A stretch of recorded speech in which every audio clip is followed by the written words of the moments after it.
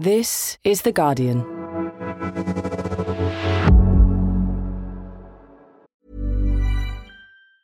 Tired of ads barging into your favorite news podcasts?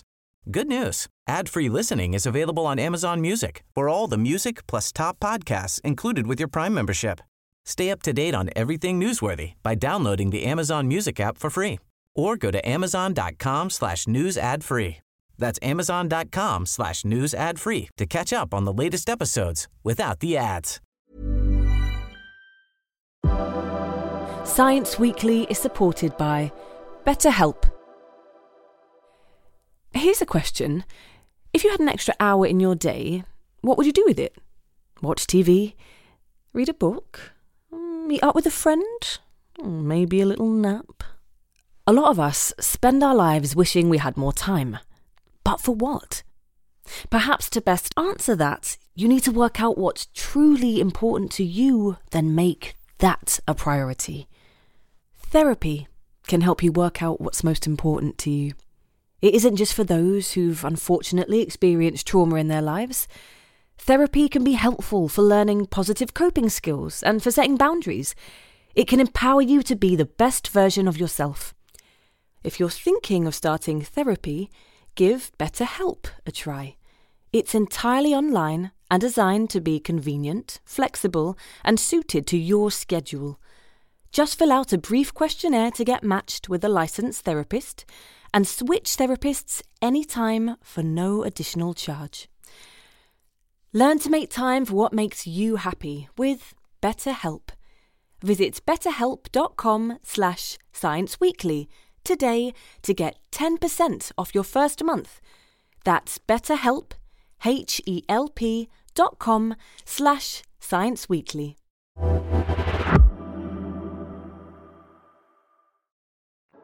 Imagine a world without antibiotics. Common operations such as hip replacements and organ transplants could become deadly. Dangerous germs brought into hospitals could spread between vulnerable patients unchecked. And instead of clearing up in a few days as usual, that strep throat or UTI could drag on and on. It's a scary thought, but it's no longer a dystopian future scenario. Antibiotic resistance is here. Exactly what doctors were dreading. A drug-resistant superbug has now been found in one Pennsylvania woman, marking the first case in the U.S. England's chief medical officer says a super gonorrhea is antibiotic resistant. The bottom line, an untreatable STI spells trouble. A super nightmare. Our over-reliance on these drugs in medicine and farming is leading to a global rise in antibiotic-resistant superbugs. And now the UN is warning that pollution and climate change are accelerating the process. So, with no new antibiotics since the 1980s, what does the future of infection control look like? From The Guardian, I'm Ian Sample, and this is Science Weekly.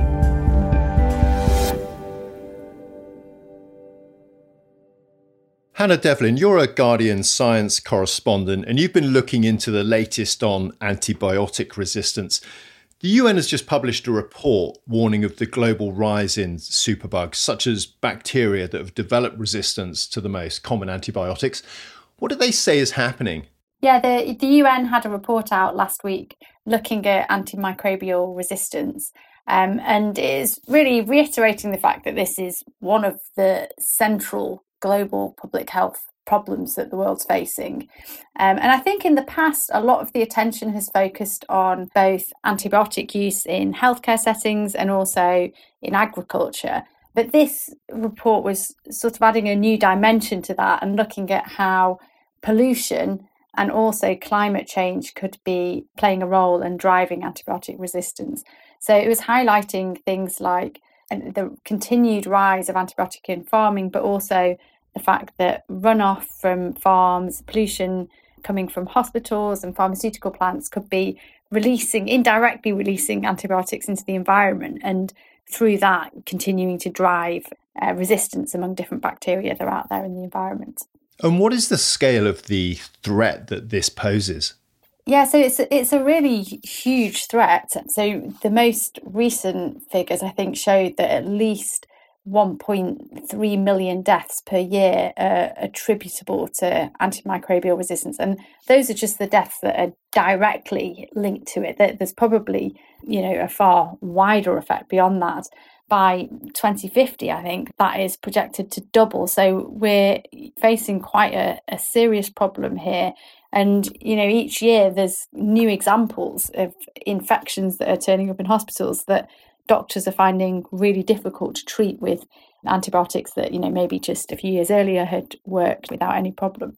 Are there any particular examples yet of infections that are developing this kind of resistance to the antibiotics we have? Yeah, so I think the ones that you hear about quite often are so-called hospital superbugs, things like MRSA.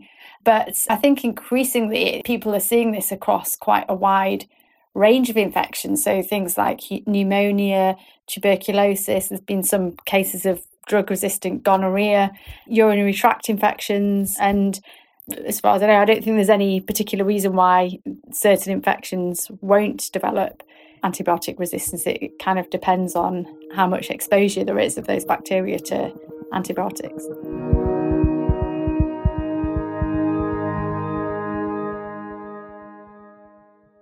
So this is really an arms race between us on the one side with our antibiotics and the bacteria that are sort of constantly evolving to survive those antibiotics.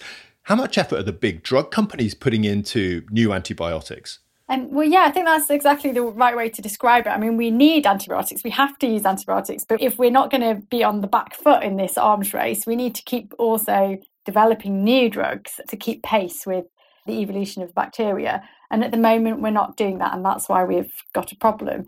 And we are sort of relying on drug companies to do that job. And the problem is for them, drug development is hugely expensive. We've been used to antibiotics being cheap drugs. They're time-limited course, so from a drug company's point of view, it's not like creating an antidepressant or maybe pain medication where people might be taking it for a longer period of time. And also, this is developing a drug that's going to be potentially a backup for when the current cheaper drugs stop being effective. So you're asking companies to develop a drug that then is going to be just held in reserve for when we might need it. So I think there has been a bit of a breakdown in the pipeline. Governments need to think about how they're going to incentivize companies to develop drugs that are maybe going to be held in reserve. Otherwise, those drugs aren't going to be developed. Despite all this, we've seen a couple of interesting developments already this year.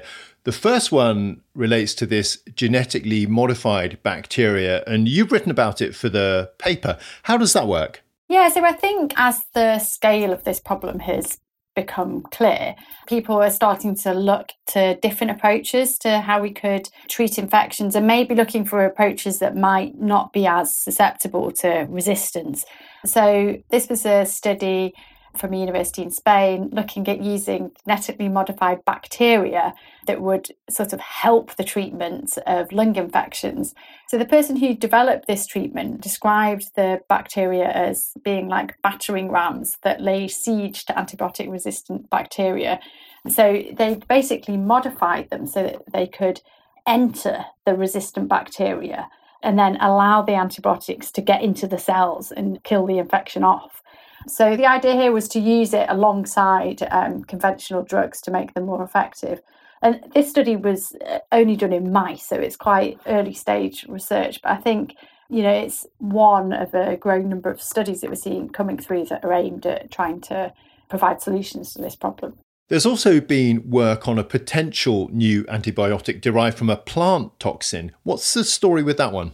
Yeah, so this was a team of scientists from the John Innes Centre, and they'd identified a plant toxin called albicidin. And they found that this compound was also very effective at killing bacteria. These new compounds that can kill bacteria come up fairly often. But what I think was quite exciting about this one is that the scientists in the lab spent quite a long time trying to elicit resistance from bacteria. So by exposing loads of bacteria to this compound, trying to get resistant strains to grow, and they weren't able to do that. And that suggests that this has potential as being an antibiotic that it's quite difficult for bacteria to become resistant to. Again, this is early stage research, but it does look quite promising.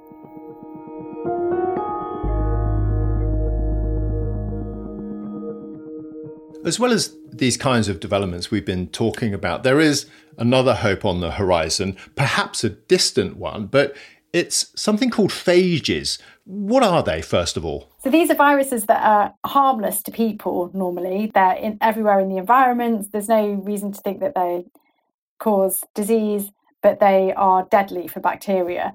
So there's been a growing interest in using these phages as treatments. And in fact, there is actually quite a long history of this. For the last century, they've been used, particularly in Russia and Georgia. They've been used in hospitals to treat people. But there's been a growing scientific interest in developing treatments that could be used more widely. And where do these phages come from? How do scientists kind of collect them, harvest them, if you like? I mean, we know a lot of antibiotics, penicillin example, coming from mold. Where do you get phages from? As I said, they're just out there in the environment. So, they can be collected from ponds, bird baths, even sewage samples, obviously refined and made safe by the point that they're put into the lab, I assume. But yeah, they're out there and people do go out, hunting in the soil.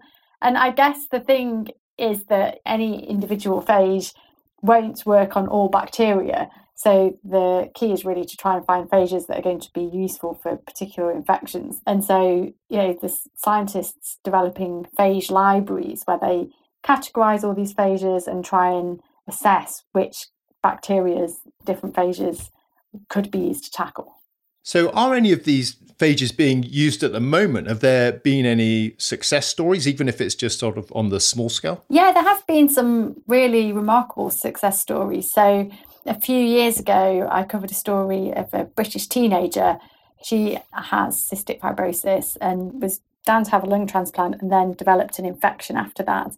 And the infection didn't respond to antibiotics. And her doctors had essentially run out of treatment options for her. And at that point, her mum had been doing some research online, come across the idea of phage therapy and mentioned it to her doctor. And luckily for her, her doctor took it seriously, did some research, got in touch with a lab in the States, and they said they might be able to help. And they were sent over a sample of the bacteria from her infection. And it turned out they did have several phages that could be used to treat the infection. And she was successfully treated and recovered. And that was one of the world's first cases of phages being used in that way. This is still quite small scale. We're not talking big clinical trials, but there's definitely a growing number of clinical cases where these things are being used. It does seem like interest is growing in phages lately. I mean, the House of Commons Science Committee had a session on phages just last week. I mean, I know you followed that. Did you get a sense from those discussions of how far off phage treatments are? Yeah, I mean, I think there was a mixture of sort of excitement about the potential, and there is a lot of really strong science going on in this area, but then also the difficulty in getting some of this stuff into clinic. There are quite big barriers to doing trials in this area. There is a requirement in the UK, at least, for the viruses to be manufactured to this sort of very high clinical standard. But at the moment, there isn't a facility in the UK to do that. And then also the fact that it's often being quite bespoke treatments means that it's maybe commercially a bit more difficult to get into and to develop things that are going to be guaranteed to be successful, because it's not like you can develop something, patent it and then sell it to loads of people. It's a bit more of a bespoke process often.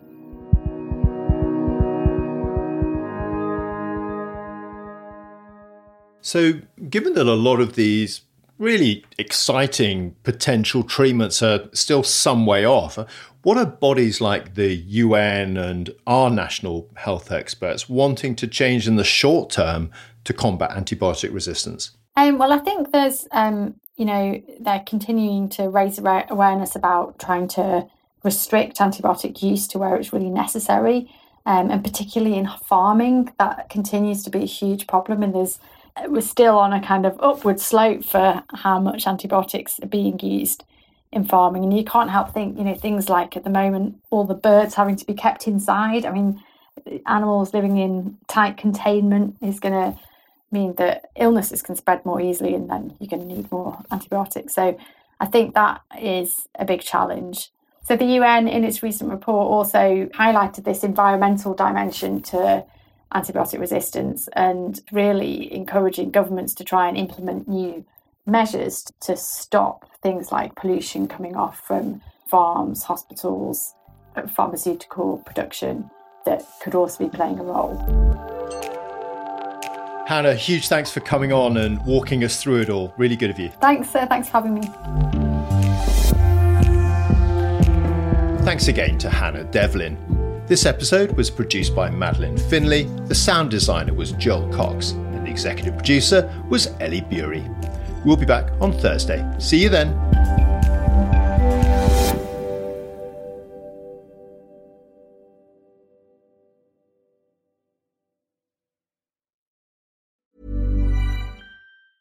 Tired of ads barging into your favorite news podcasts?